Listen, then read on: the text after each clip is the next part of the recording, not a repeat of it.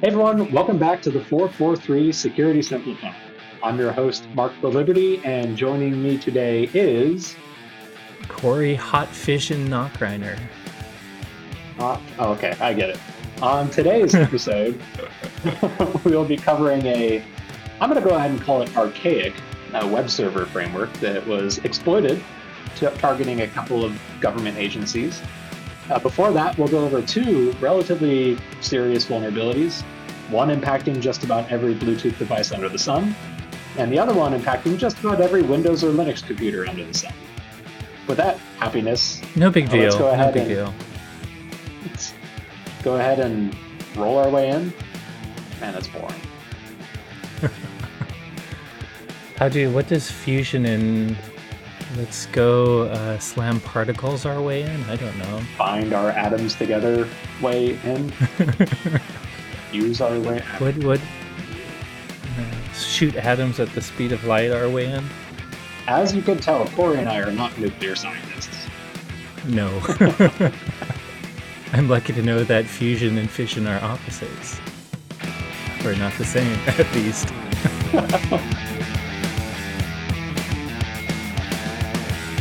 So let's start this week with what I think is actually one of the biggest vulnerabilities of the year, I'd go so far as to say. Corey, do you think you agree with me on that one?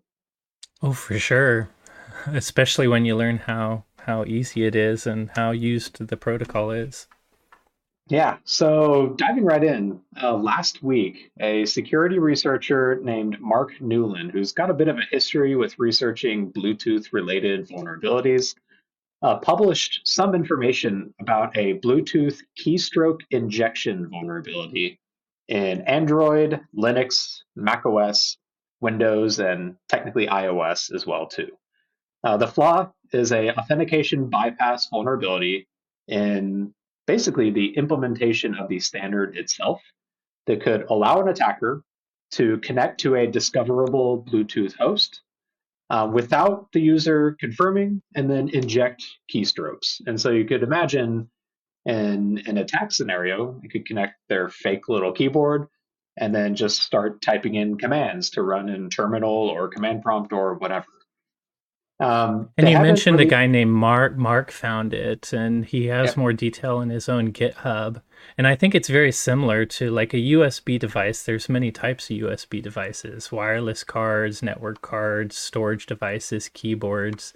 But we've all known about USB ducky type things, where a USB device kind of emulates a human interface device like a keyboard. So this is Bluetooth, entirely different, but because Bluetooth is also an input-output mechanism for things like keyboards and storage devices and headphones, it feels very similar to that type of situation, right, Mark, where it's one device pretending to be another type of device, but if it's a keyboard, bam, you have a lot of control. Yeah, he hasn't given all the details yet about the vulnerability. I think they're saving them for a future talk at a industry conference. But they did give us some little tidbits. So it abuses a mechanism in the Bluetooth standard called unauthenticated pairing, which is supposed to be used for devices that don't have any input or output capabilities, meaning they can't authenticate themselves when they're connecting. So you can make a bit of a logical assumption here that a fake or the little attacker keyboard could advertise itself as one of these devices that only supports unauthenticated pairing. And then once it's paired, it starts acting as a human interface device, as you called it, or a keyboard. So they first disclosed this vulnerability back to all the affected parties, and there are many of them, back in August of this year. Most of the vulnerable implementations have been fixed by now. And so this is their first kind of responsible disclosure of the issue. To give you some examples, it's been patched in Android, at least versions 11 through 14, as of December 5th. If you're on Android 4.2 through 10, you are SOL, as they say, when it comes to this flaw. Most Ubuntu versions were tested and found vulnerable as well, too. Most recent macOS variants were vulnerable in a very specific circumstance, which is kind of interesting, in that you had to have connected a Magic Keyboard to the computer in order to be vulnerable to this Yeah, I particular feel attack. like laptops and phones are probably immune because unless you have a really crappy Mac laptop that had that butterfly keyboard issue where you would have paired an external keyboard, you probably just use your laptop keyboard. And I don't know that many people that seem to connect their phones to the Magic Keyboard, even though it's possible. But I think desktops and iPads, on the flip side, they get Magic Keyboard connections relatively regularly. So I do like this caveat because Android fanboys can't give me a hard time. I wonder who those are. I'm not a fanboy. It's just Android is superior to iPhone, so that's why I use it. It is But objectively you better do and have to cheaper. have paired a Magic Keyboard at least once. It's Yep. definitely cheaper. Not less And expensive, cheaper. the vulnerabilities have been fixed, to be clear, in macOS and iOS. Yes. So if you're on 14.12 for macOS or 17.12 for iOS, you've got the fixes for these vulnerabilities now too.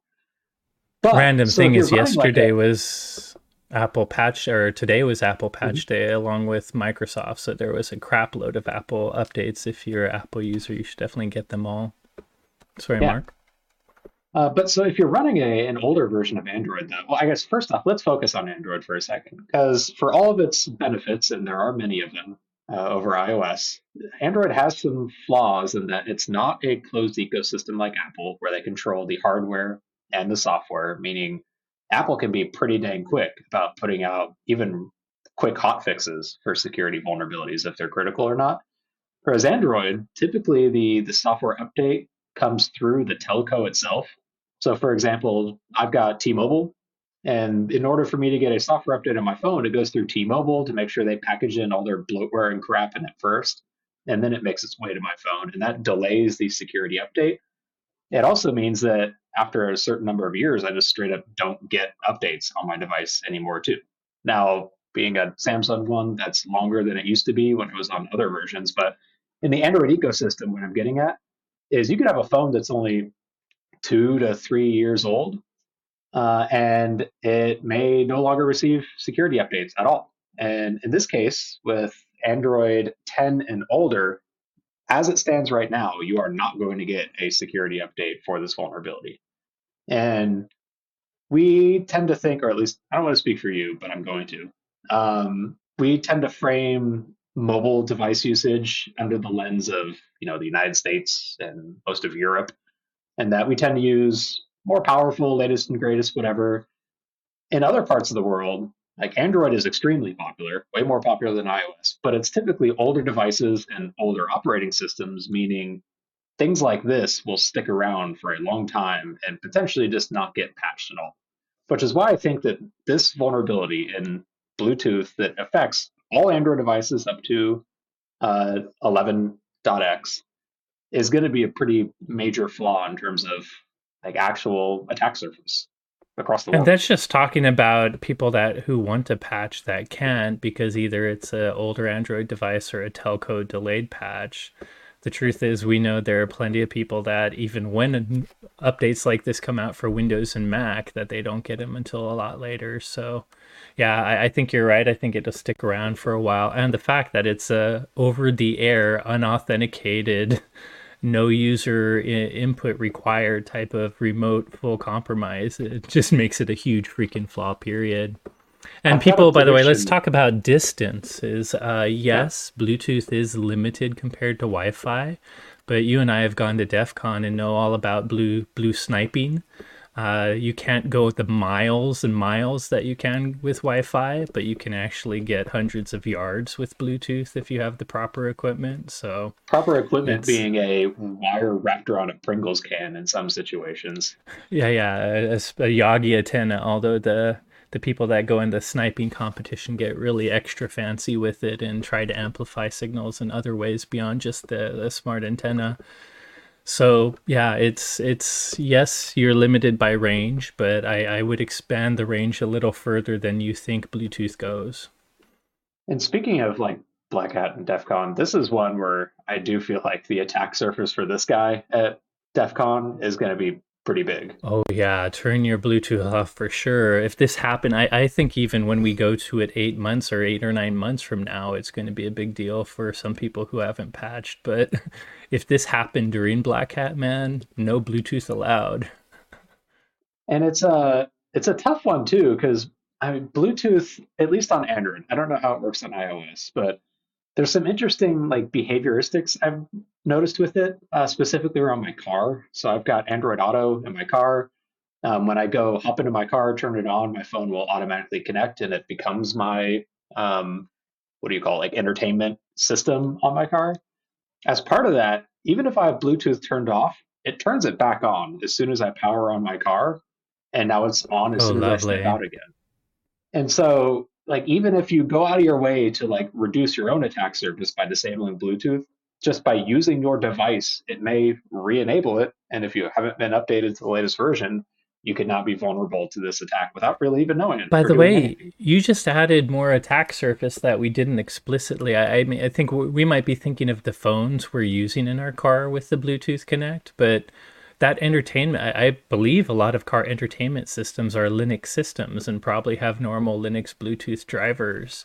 And then you expand to all the other IoT, like the little projectors that have Bluetooth that are standalone smart devices. And also, so it's not just the Linux, iOS, Mac, and et cetera, et cetera. We have to wait for all these IoT devices. Bluetooth is such a commonly used mechanism, and it's going to be the Linux or Android version that's probably used very commonly in these inexpensive IoT devices. That's going to take even longer to patch. I mean, I get Good that thing we're cars will really at good least at get keeping them over the updated. air updates. That must have been sarcasm, right? Yeah, exactly. You and I'm pretty darn good at keeping my projector firmware updated, mostly just to get features actually working, let alone security. But I think the average Joe that buys a smart projector, like a capsule smart projector off Amazon, probably never updates it past the first install. Does your any of your Facebook Oculus Rift stuff support Bluetooth like headphones or connections to them directly at all? Or Absolutely. All of the MetaQuests support Bluetooth. Not a lot of hmm, people, they have lag, so the sound and rhythm games suck. But they all support Bluetooth, and 100% it's an Android device running Java. It's a typical Android device.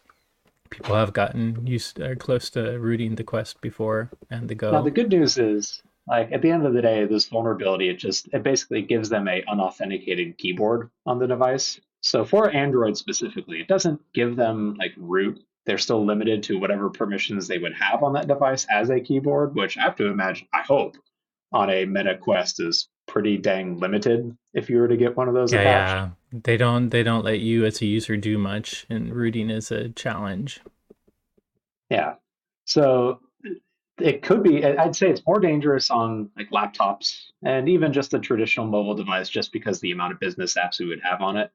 Probably less serious on some of the more fun devices like that, like a Meta Quest, but still an interesting area to look into, I guess. I don't know. Have you tried connecting a Bluetooth keyboard to your Quest yet, Corey? Actually, I have. I've done it. It Hmm. works. And I've connected my AirPods, and I'm in ADB. I did it specifically because I used to USB. I guess when I USB connect, I can type directly through my terminal, but I used to bring up a little ADB shell. So Yeah. a Bluetooth So keyboard when you does bring up work the on the shell, Quest.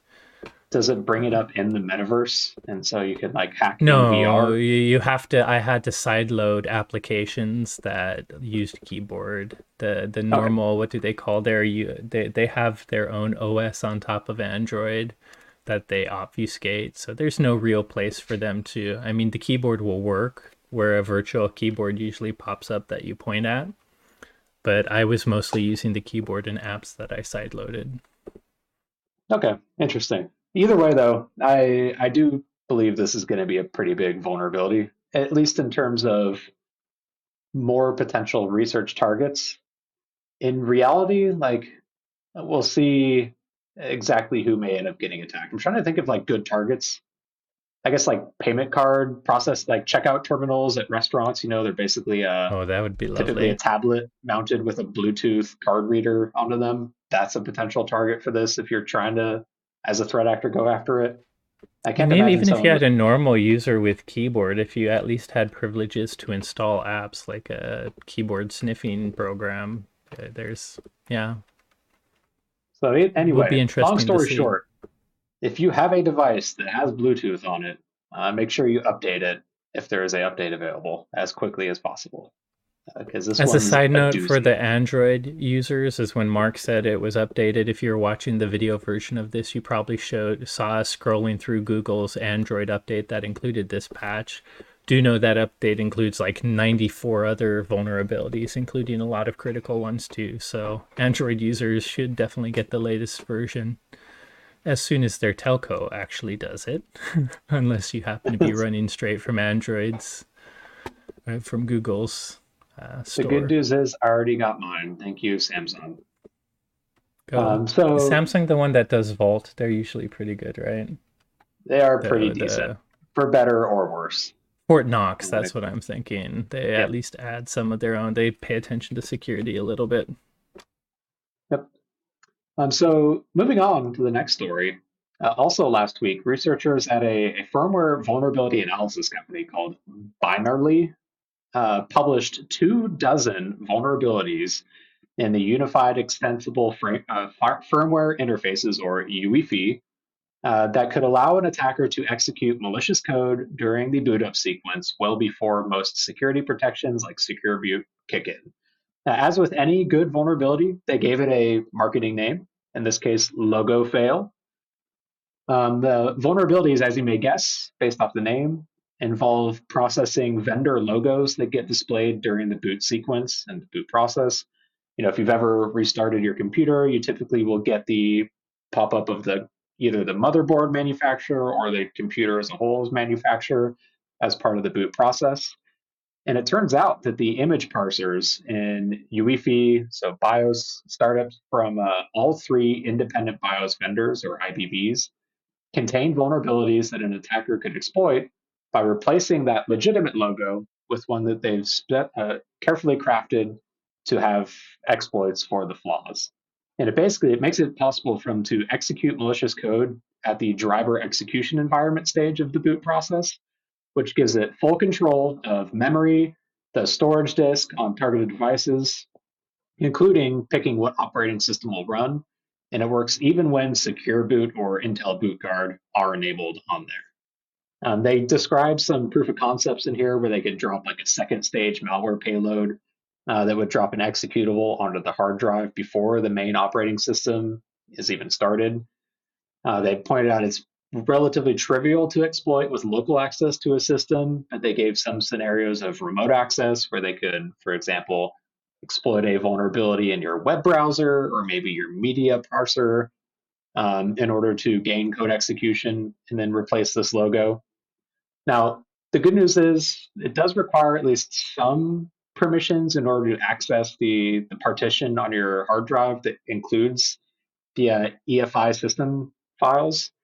But the bad news is this is a great way for them to evade detection by infecting that part, or at least inserting their malicious code in that part of the I would say partition. it's almost like any sort of master boot record type of flaw to not only evade detection because your normal endpoint security products aren't really going to be looking at this part of your the way your computer boots, but to persist, right? Like even though it might load additional payloads that will do things in your OS, and maybe you clean all that crap up, as long as the malicious boot image is there every time you reboot, it has an opportunity to persist and reload itself. So even cleaning it, I mean, besides not being able to find it, even cleaning it is more involved.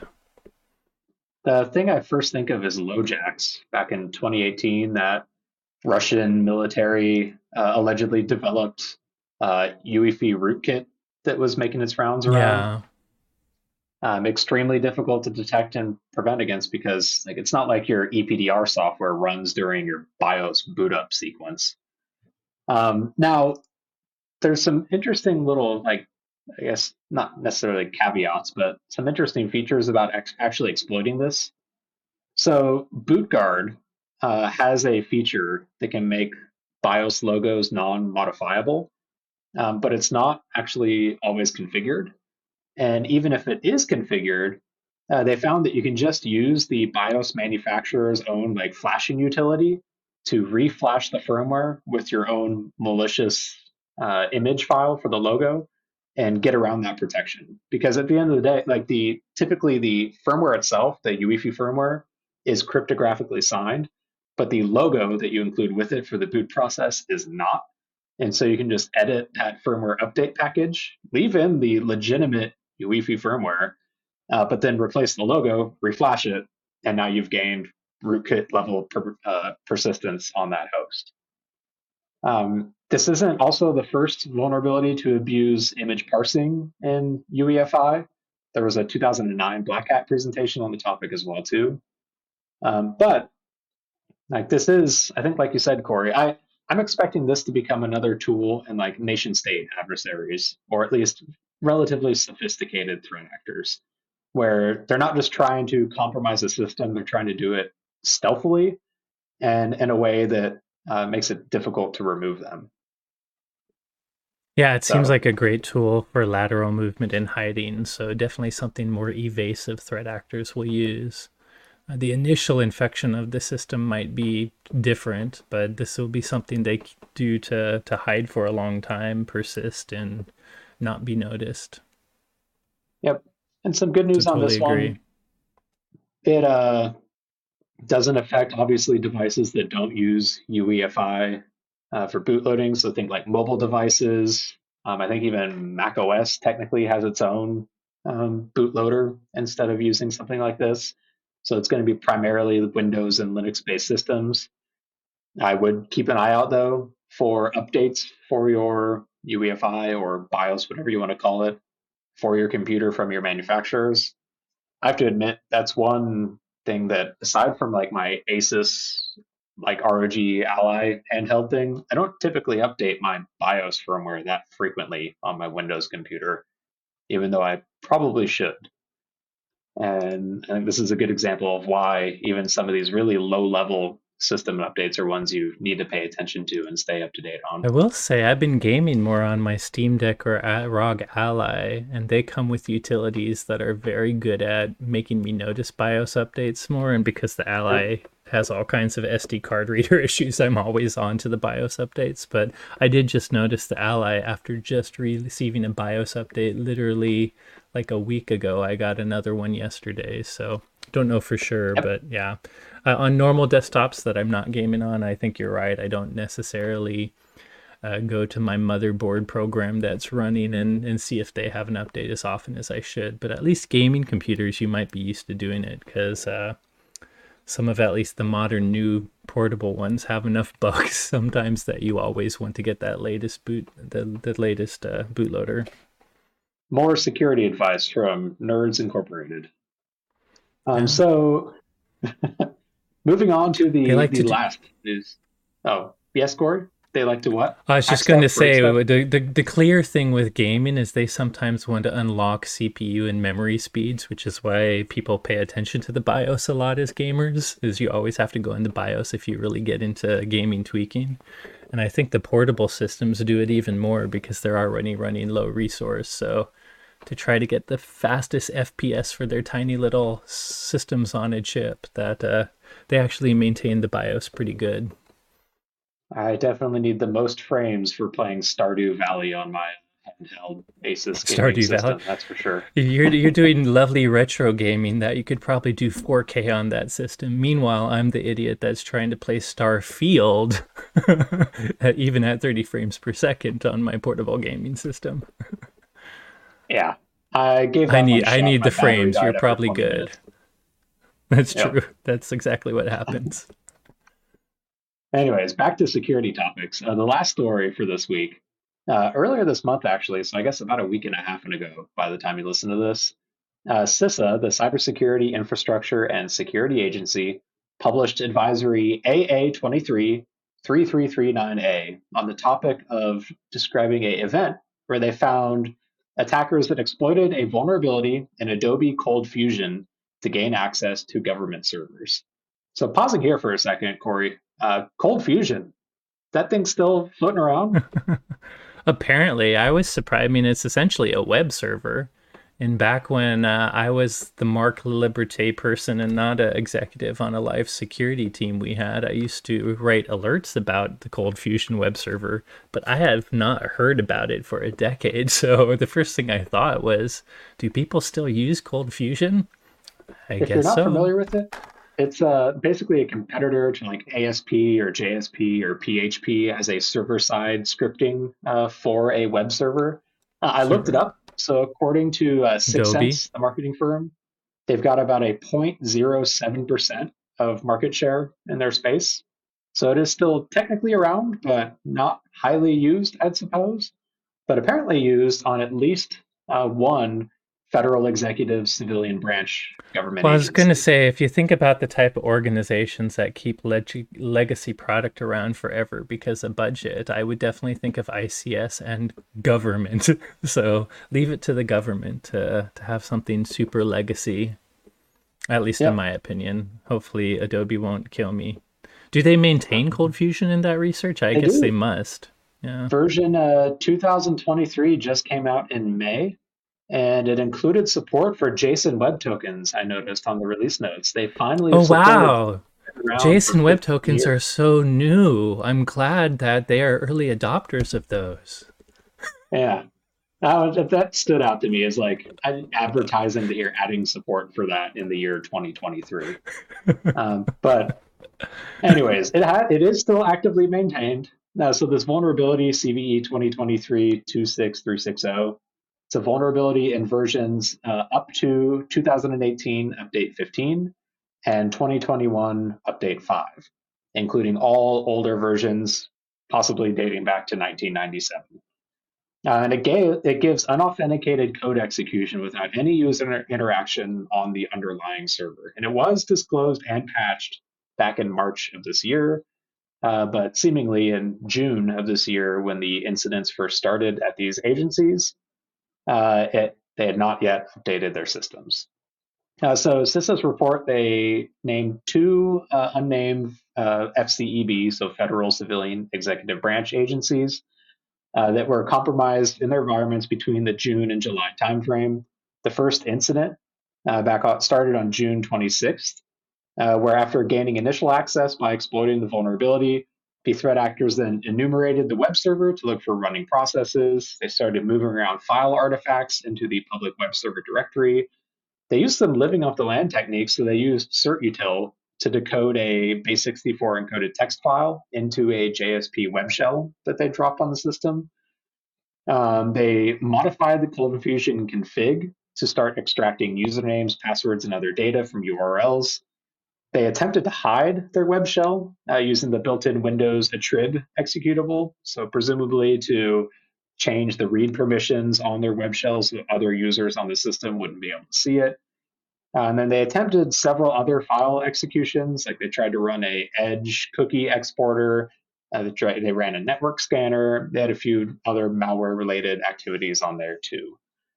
The second incident started as early as June 2nd, 2023, but carried into July, where after gaining access, they enumerated domain trusts to find lateral movement opportunities by using a few built-in Windows commands like local group, net user, and net user/domain. They dropped another web shell that they decoded into a JSP web shell. They dropped a remote access Trojan that used a JavaScript based loader. And they even attempted to exfiltrate some registry files using zip archives along the way, too. But that activity was blocked by the endpoint protection that was running on the server. For those So that, I mean, one example is SAM is something you can find in the registry as well, but that's where hash passwords would be, right? exactly. You can Yeah. imagine why they'd want to steal that, so they could take it back, crack it offline, and then use that to gain credentials on the network. Um, the main takeaways that CISA provided are all the things you'd expect. First off, update your Cold Fusion deployment if you've got it running somewhere in your environment. Prioritize remediating vulnerabilities in internet-facing systems.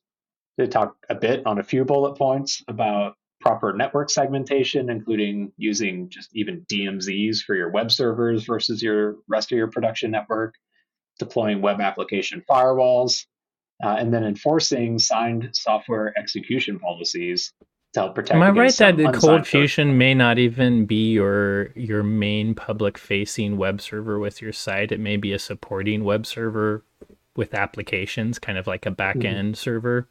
So you might even be able to separate your exposed web server from the internet to it. Of course, would have to talk to this ColdFusion server for certain things, but there's lots of fancy things you could do to have multiple layers of segmentation probably. Lots of unfancy things you could probably do too. Some very basic things to add some network segmentation. And you could even perhaps get off of ColdFusion and onto a modern web server framework in order to help protect Maybe one your that network. supported JSON tokens long ago. I I don't try and throw stones in glass houses, but That's sometimes there's true. just slightly too ridiculous things that pop up in some products that I go look into for talking about on this podcast, and that just happened to be one of them. To be fair, I doubt the government employees running the ColdFusion really want to use it. They probably got it approved 15 years ago and have wanted budget forever, but just aren't getting it. The good news is, like, at least they were running a currently supported version of it. I think Yeah, in it's both not end of examples, it was life. 2018, which is technically still supported. They weren't running at least older ones. Some of the activities that CISA highlighted, the threat actors even tried to target specific activities that would have worked on older versions. For example, I guess everything up to version 8 had a hard coded secret for the database that's used within it. And so they tried accessing information using that or decrypting files using that secret. Thankfully, it didn't work because they were Oopsie. at least on a relatively newer one. But so at least, hats off to these government agencies for keeping it somewhat up to date, even if they didn't install the patch within 2 months for this pretty critical vulnerability on an internet facing server. But at least they tried somewhat. Main takeaways though, if you've got ColdFusion, make sure you've updated it because threat actors are actively exploiting it out in the wild. And if you Yeah. are using ColdFusion, maybe it's time to evaluate other options. Yeah, and there's a few other things in the alert, like web application firewalls. That's probably too fancy for some smaller companies, but even if I do like web application firewalls. If you're running any web server, there could be 0-day web application flaws in it all the time. You never know.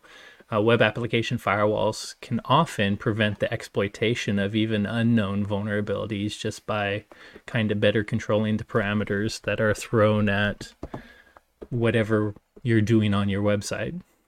Like if Good it can news tell is, you're asking for a zip code, it will only let zip codes be thrown at that parameter. Or if you're looking for a form field that shouldn't be code or script, it can. Anyways, WAFs can help prevent some of these web application flaws, even if they're unknown.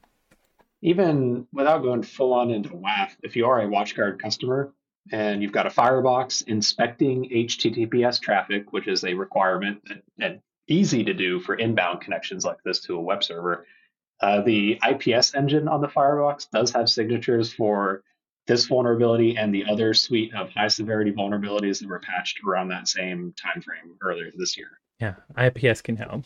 The main difference there Yep. is the IPS based WAF rules like we have are we have to know the vulnerability, so we're not going to be able to help with new 0-day until shortly after it's known. I mean, we of course will get signatures as quickly as possible when we learn new things.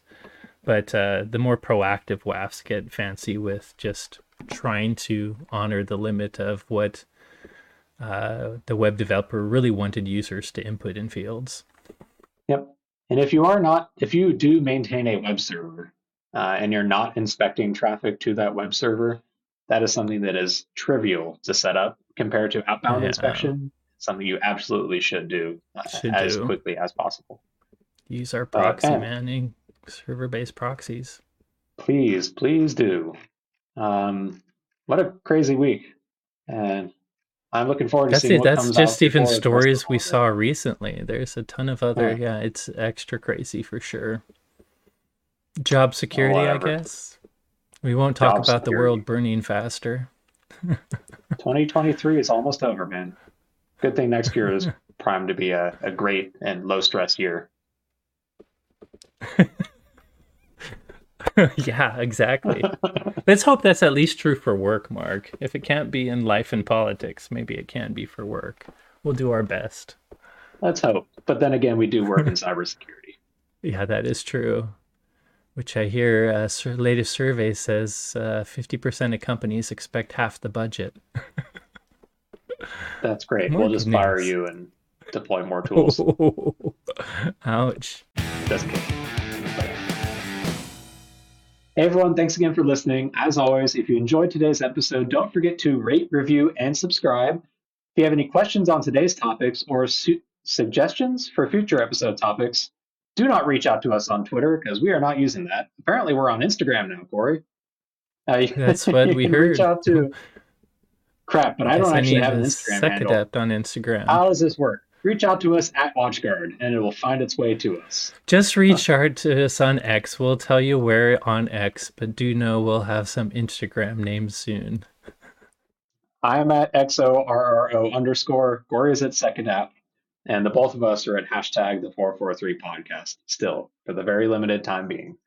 Thanks again for listening. At least we weren't told to go to TikTok. At least we weren't told to go F ourselves by Mr. Musk. See you next week.